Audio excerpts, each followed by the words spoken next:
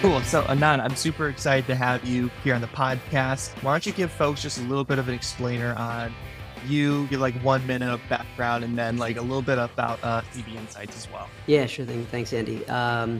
So yeah, Anand Sanwal, CEO, co-founder of CB Insights. I worked in my prior life in venture and M&A, and wanted to always do my own thing, and thought there had to be a better way when it came to doing my job, and so left American Express, where I was doing venture and M&A, to start CB Insights many years ago now. Initially, like the goal was to build a platform to help me in my old life kind of do my job better. So we were tracking the private markets, technology companies, trying to understand what was happening from a financing and M&A perspective. And then over time, that's expanded, and I'm happy to kind of walk you through what that looks like. But I'll stop there and tell me what where you want to go. Yeah, for sure. So, I think I started learning more about CB Insights, like many other people, probably from your newsletter, which you've said. I think I heard in a podcast that you recorded a year ago, you had about 850,000 subscribers. So it's probably more at this point, but it's a massive list. Yeah. Obviously, that means that the content piece of your acquisition works really well. I'm curious, and actually, so you have that piece, but then internally, I think there's another thing to mention too that I've heard you mention on other podcasts as well, which is almost like the human intervention piece of how you put together and curate data for other companies. Because primarily, you're a data company at Sneaky Insight. And so I have a couple of questions I want to touch on for the content side of things and for the human intervention piece. So Sure. number one, for content, aside from like consistency, right? Because you've been doing this for a really long time.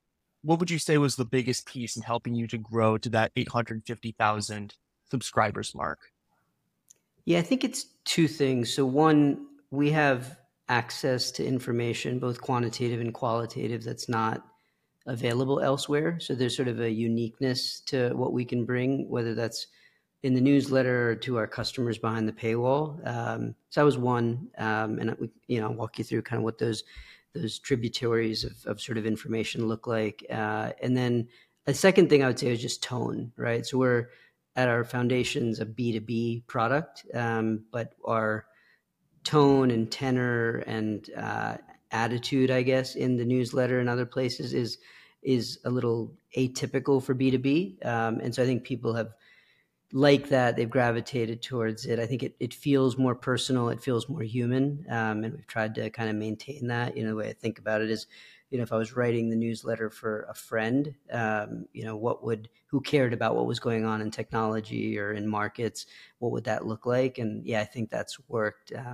We candidly, we benefit from the fact that most B2B companies are terrible at kind of content. And so to some degree, there's a really low bar, which is nice. Hmm.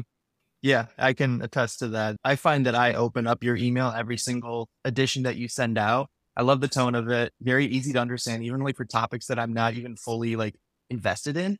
Yeah. I'm primarily invested in like anytime you mention like competitive landscapes or stuff like that. But even outside of that, you provide really great research and also succinct. So I don't feel like I'm wasting like a half hour, like just going on like a binge of a specific niche category that I really don't have any like interest in. And so I love that piece of your newsletter specifically. When it comes to your actual product, the thing that really stuck out to me that I know you've shared in other podcasts, which also, by the way, like I'm going to start mentioning some other topics from your other podcast interviews. And if anybody's listening to this and you want to learn a little bit more, just kind of like the foundational stuff of Anand, you can do that on some of the other podcasts. I got introduced to you through like My First Million Yeah. and How to Win. And so I'm going to ask a couple of deeper questions. And so if people want, kind of like a more starter level, go check out those and then come back here. So in either case, when it comes to CV insights, I heard that you mentioned human intervention as kind of this other moat that you've built as a differentiator from other data companies. And it really reminded me of something that we felt at ZoomInfo. I don't think that you consider ZoomInfo really a competitor, but another data company. ZoomInfo also leverages human in the loop type of technology. They have a research team And they started with that research team, and it was really able to help them kind of scale. And I remember you mentioning that human intervention piece. It's really hard. And that's a big piece of scaling a company is being able to like have that high tolerance for pain. Henry Schuck, the CEO and founder of Zoom Info, has said similar things. Hey, if there's a way to go about this without that human intervention, I would totally be investing in it. It's hard, but it makes the product that much better and that much different. Now, my question to you is there's a ton of technological advances that I feel like are happening, especially within the past couple of years, that are potentially replacing humans, right? Like, I mean, like that's a part of the conversation of AI. So in either case, how much do you think that human intervention piece is going to continue as a differentiator? Do you think it's going to continue, or do you think that like there's going to be some kind of like technological advance that might threaten that? I think we have humans in the loop because our customers expect a quality of information in our product and we're selling at a price point that having humans do things that humans are uniquely capable of doing in terms of just judging the veracity and integrity of information is important. I think we think of generative AI, if that's what you're kind of alluding to, as pretty transformative for our business, right? And mostly because I think of generative AI as sort of this compression machine, right? It is able to take a lot of information and compress it down into sort of the elements that matter and convey that to customers. And so for us, like we've really leaned into sort of proprietary information there, right? So we get our data in three ways. We have kind of this machine intelligence, machine learning driven way where we're extracting data from about companies and about markets from sort of unstructured documents. So think like websites, regulatory docs, press releases, etc. There, I think generative AI can be transformative in terms of our efficiency, which I think you alluded to, right? The other two sources of our data are directly from companies. And so this is companies, technology companies will conduct these things called analyst briefings with us, where their aim is to share more about their products, why they're distinctive, why they're better than their competitors, et cetera. And they share a bunch of data that we internally call off the grid, meaning like there's no machine learning you could apply to any sort of information source because it doesn't exist out in the public, right? And so now we have this proprietary data set around pricing, around revenue, around reference customers, competitive differentiators, et cetera. And then the third is we get now the kind of, we call it the voice of the customer. We interview buyers of software. And that was our newest product called Yardstick. And so there we spend, let's call it, 15 to 30 minutes with a software buyer trying to understand, their perceptions of what drove their evaluation of their customer satisfaction, et cetera, with a software buyer. And so those last two data sets in particular are really, they're unavailable elsewhere. So we actually think we're really well poised for this sort of generative AI age in that we have proprietary data that generative AI can do really magical things with, but it's just information you can't get anywhere else. And so we're really leaning into that sort of proprietary qualitative and quantitative information increasingly, sort of just given what's going on in the sort of broader technology landscape right now. Yeah, that totally makes sense. With respect to Yardstick, so let's pivot over there really quick. So it doesn't. So if anyone goes over to Yardstick, it's Yard and then stick is spelled STIQ. If you go to Yardstick and you go to the main page to sign up for a free trial, what stuck out to me is that okay, you have like a bunch of these kind of reviews that's almost like it reminds me of like a G2 or Trust Radius, but more in depth than what you would find from a traditional marketplace review platform. Um, I'm assuming number one, because you were focusing again, like on the buyer side and not as much on the user side. But the other piece too, I'm assuming that, primary buyer personas here are product marketers and competitive intel, but you don't mention a specific buyer persona by name within that headline. So could you just give us like a little bit of like a little bit of background on Yardstick, who it's for, kind of like the product itself? Yeah, sure thing. So let me, walk through Yardstick and then walk through how it fits in with CBI and feel free to interrupt me along the way. So at its core, Yardstick its goal is to provide a rigorous and scalable way to learn what software buyers really think about their vendors.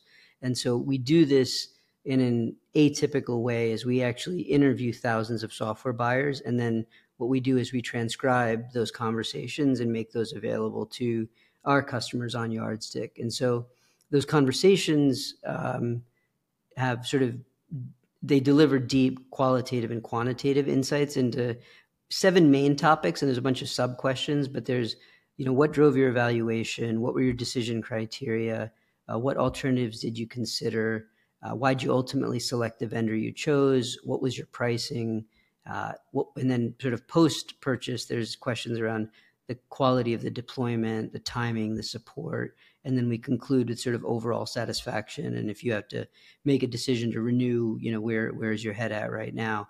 And so in that, there's, this very sort of chunky, informative transcript, and there's lots of structured data, baked within it that we can extract. So things like pricing, when you made the decision, your CSAT, your intent to renew. So that's where the generative AI kind of capabilities do come in and make it easier to understand these documents.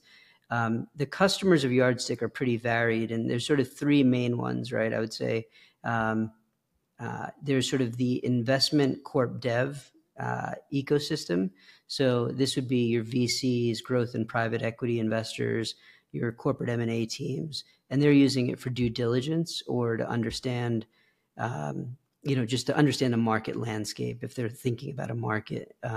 We also have hedge funds, which wasn't a market we've traditionally sold into, but they are now using it because a lot of times they view competitors of some public company that they hold to be often private technology companies. And so they're trying to understand kind of the risks to a public company holding in their portfolio that way. So you have this sort of investor corp dev group. Then we have technology buyers and procurement teams. So these will be generally folks from Fortune 500 companies who are evaluating a company or a set of technology companies as part of a purchase decision. And so they're trying to understand what their peers, think of a software, pricing, evaluation criteria, all that other stuff I named earlier, so that they can make a more informed decision about a potential technology vendor.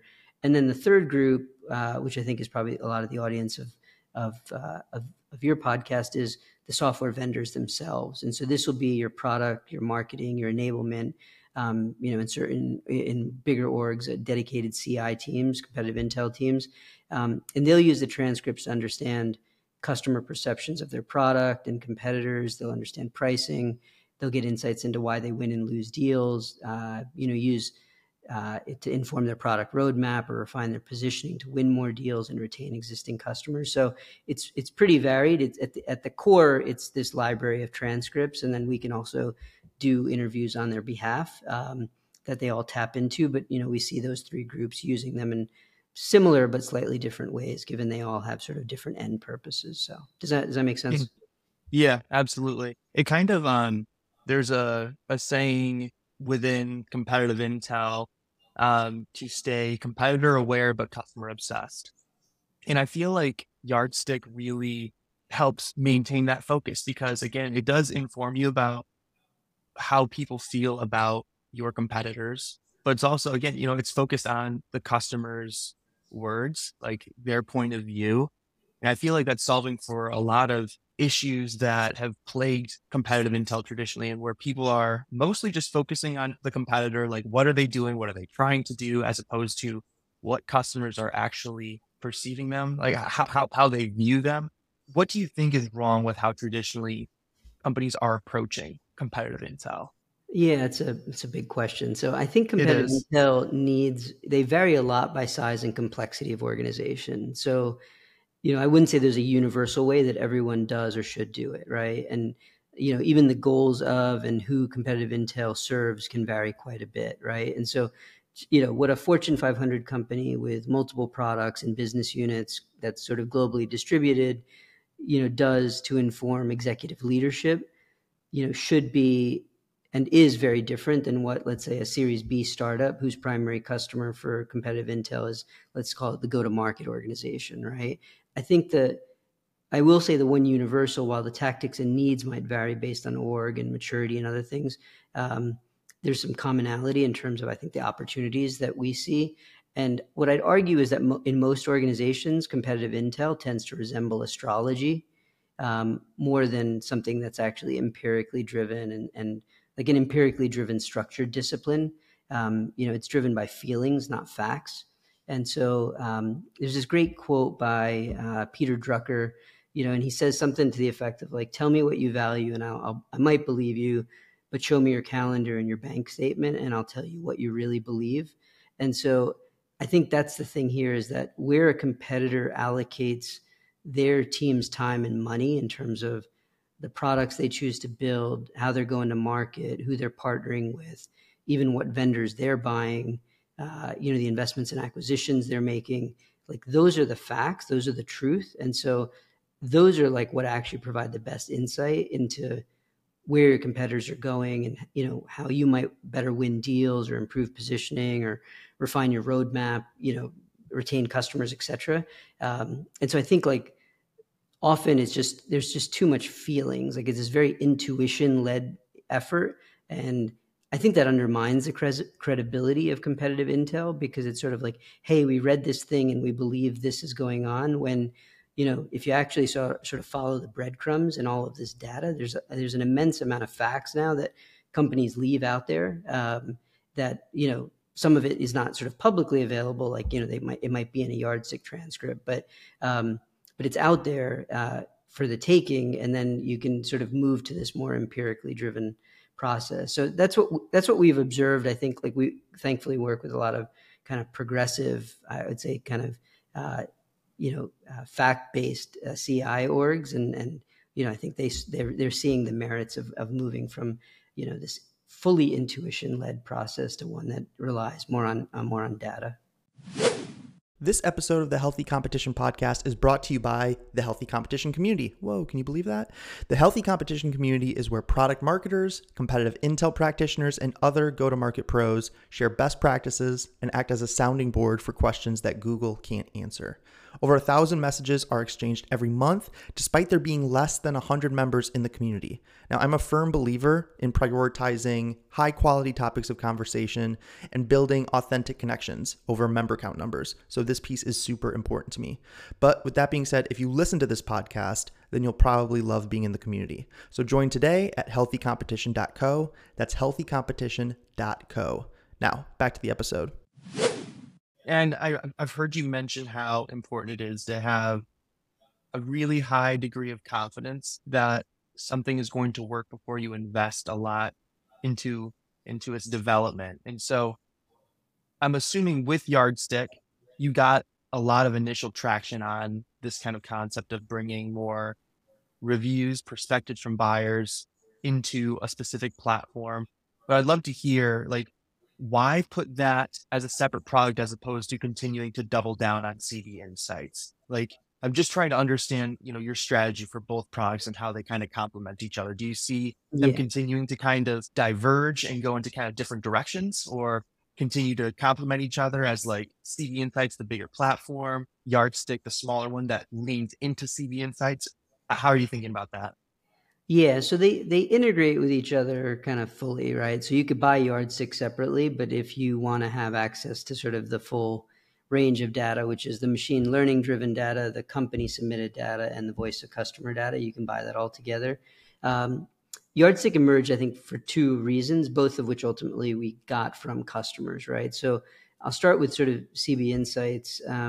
So our goal sort of at the highest level kind of is to help the technology economy move faster. And so let me define that term, because it's a little bit maybe a little unclear. The technology economy is like any economic system, has multiple players. And so on one side, we have what we call the buy side, right? So these are folks like your IT or your procurement teams who buy software. They're your corp dev teams who buy companies, and then there's investors who buy equity in these companies, right? So you got your buyers, we'll call them, on one side. On the other side, we have the sell side, which is made up of the technology companies. And then in any sort of ecosystem as varied and complex as technology, there's in the middle some set of advisors, right? So this could be investment bankers or lawyers or accountants or consultants.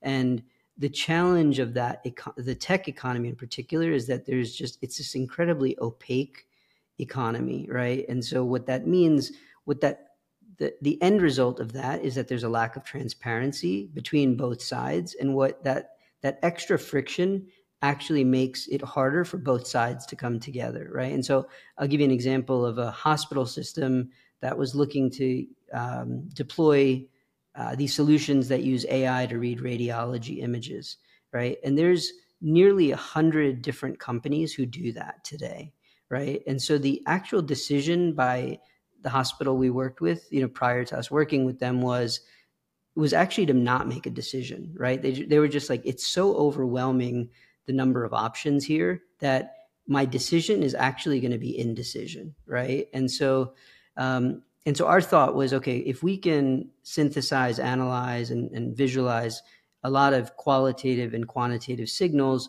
we can hopefully, reduce some of the opacity of that tech economy. And so that increased transparency, the result of that is reduced friction, and then hopefully you can make quicker and more confident decisions. So with that as preamble, that's where Yardstick fits in, right? We had these two data sets, we had machine learning, we had companies submitted, and then what we heard was, when we talked to customers on the buy side, they said, when we make a technology decision, we like to talk to people who've bought the software. So if you're in IT, you want to talk to a peer, your procurement. And if you're at an investment firm, you want to do due diligence, you want to talk to customers.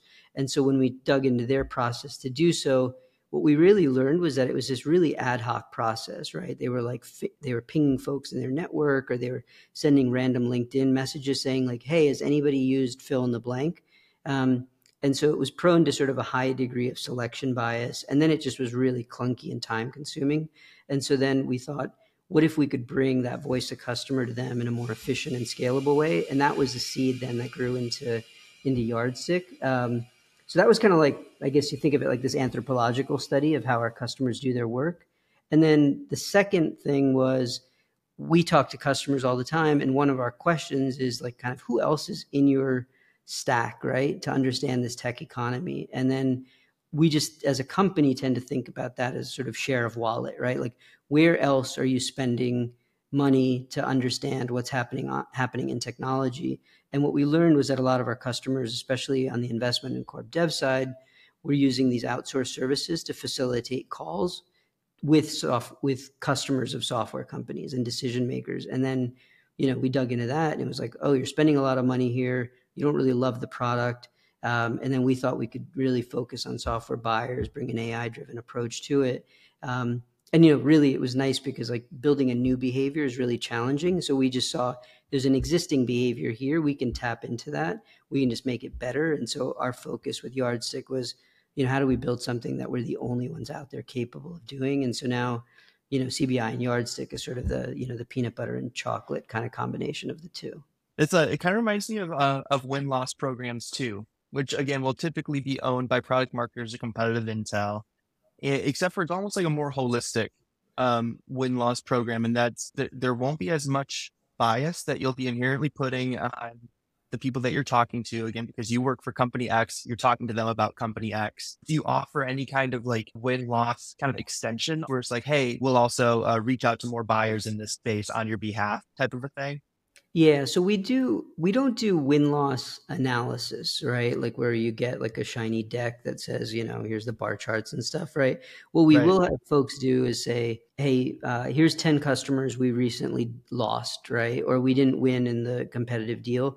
Can you go interview them? And just, and we have a really structured interview process. And so we'll go interview them, or here's 10 customers that we have, can you interview them? And just, we want to get a pulse. And what we've actually found is two interesting things. When we talk to existing customers, there's often a dichotomy between how happy that customer is, how happy the company perceives that customer is, and how happy they actually are, right? And so, and you hit it on the head, which is, people are just inherently, most people are nice, right? And so when me as the product marketer, as the founder, depending on the stage of the company, goes and talks to a customer and says like, oh, how satisfied are you? Or whatever the questions are, there's a little bit of grade inflation that happens there because people don't necessarily want to be critical, right? Because they know that that's going to open up now, that's going to make the conversation longer. It might make it a little uncomfortable,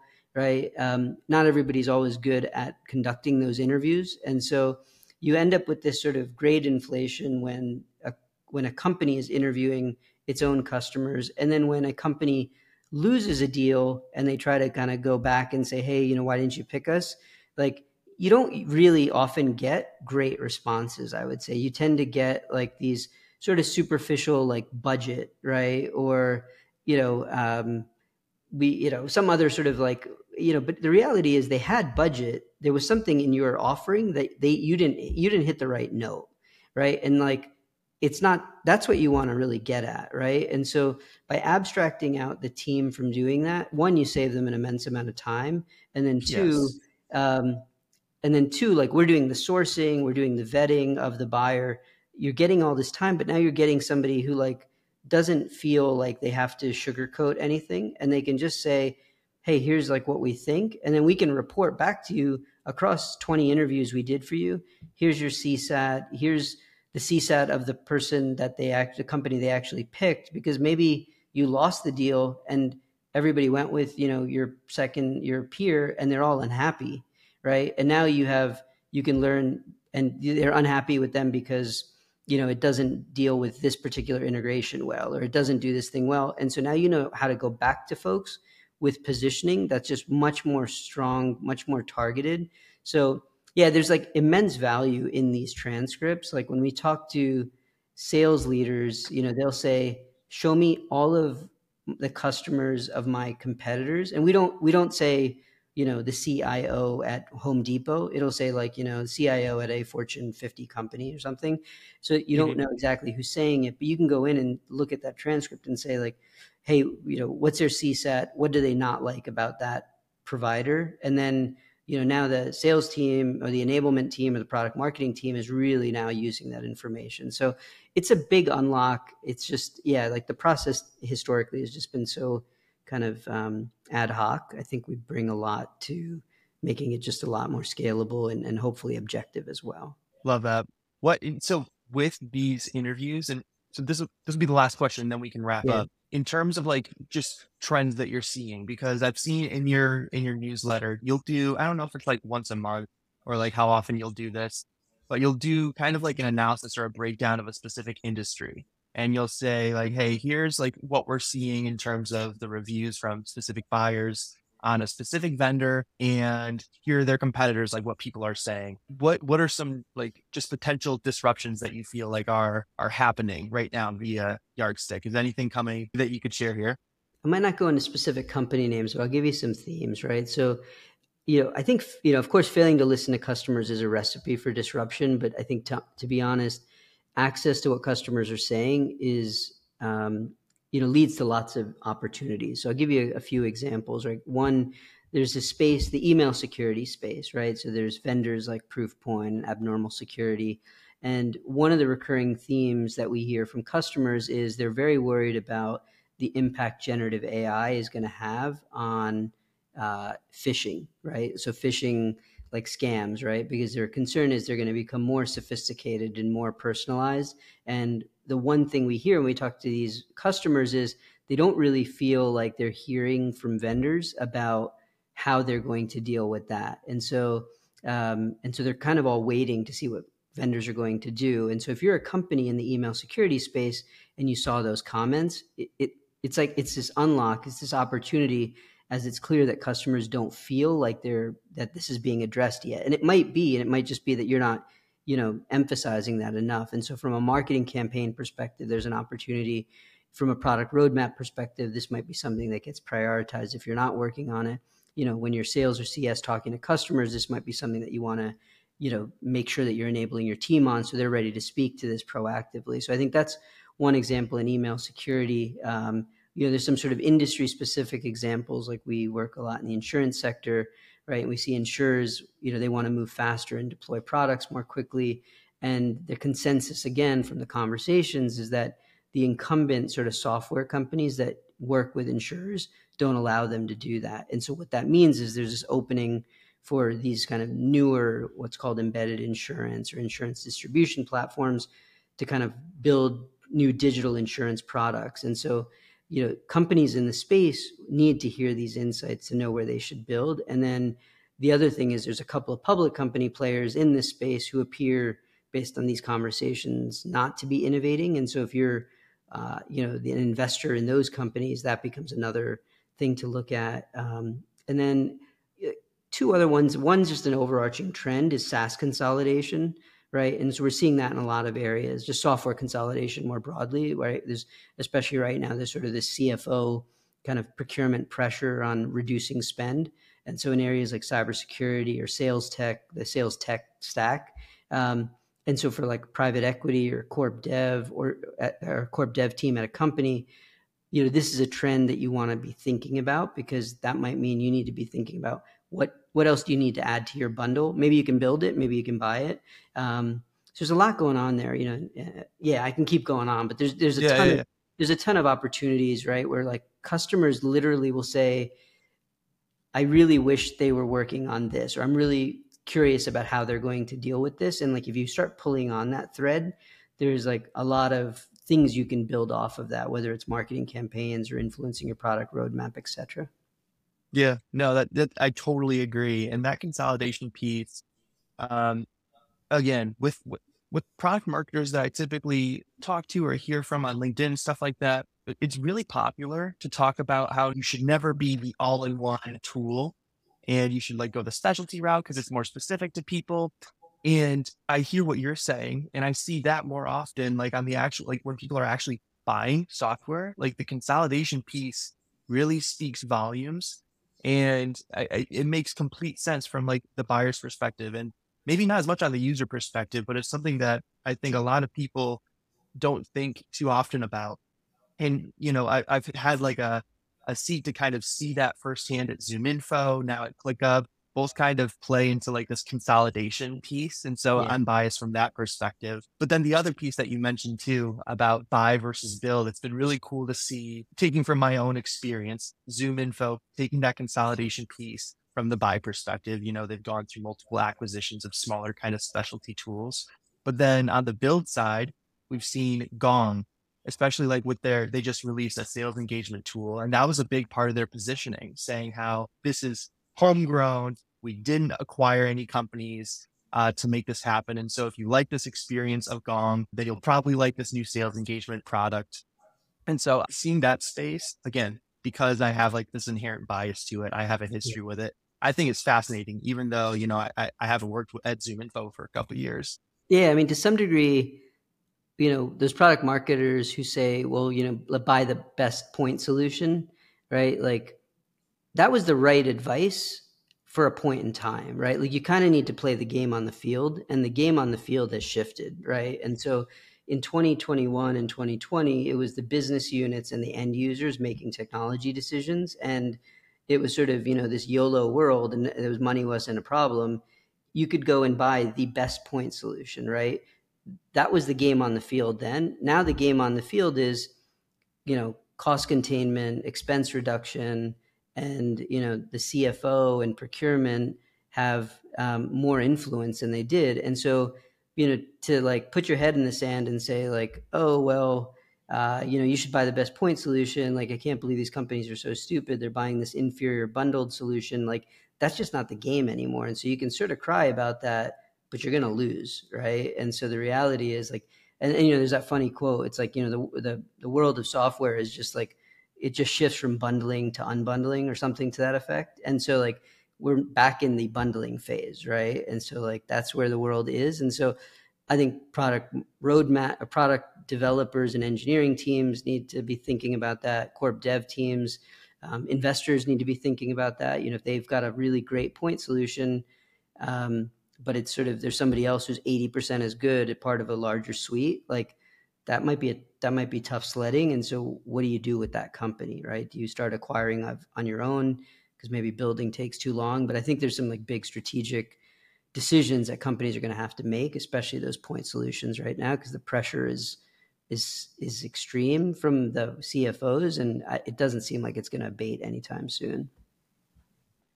Anand, this was awesome getting to catch up and learn about, see the insights, yardstick, what you think about the space. Where can folks follow you if they want to learn more about you or your companies? Yeah, so if you want to understand what software buyers are doing, go to yardstick.com and sign up. If you want to get the newsletter that Andy so nicely mentioned, just go to cbinsights.com/newsletter. And yeah, you can follow me on Twitter at Sanwal. But yeah, go to the company stuff. That's where the juice is. Awesome. Love it. Thanks for hanging out. Appreciate it. Take care. Hey, you made it to the end of the episode. I have one small favor for you now. If you could please rate this podcast 5 stars wherever you're listening to it, that'd be super helpful for me. For Spotify, you can only leave a review on the mobile app, and you can do that on the top of the Healthy Competition podcast profile. And for Apple Podcasts, you have to scroll to the bottom of the show's page and click Write a Review. Each podcast episode takes about 5 hours of my time from beginning to end, while reviewing it should only take about 5 seconds of your time. Plus, you'd be making my day. So thank you so much in advance, and see you in the next episode.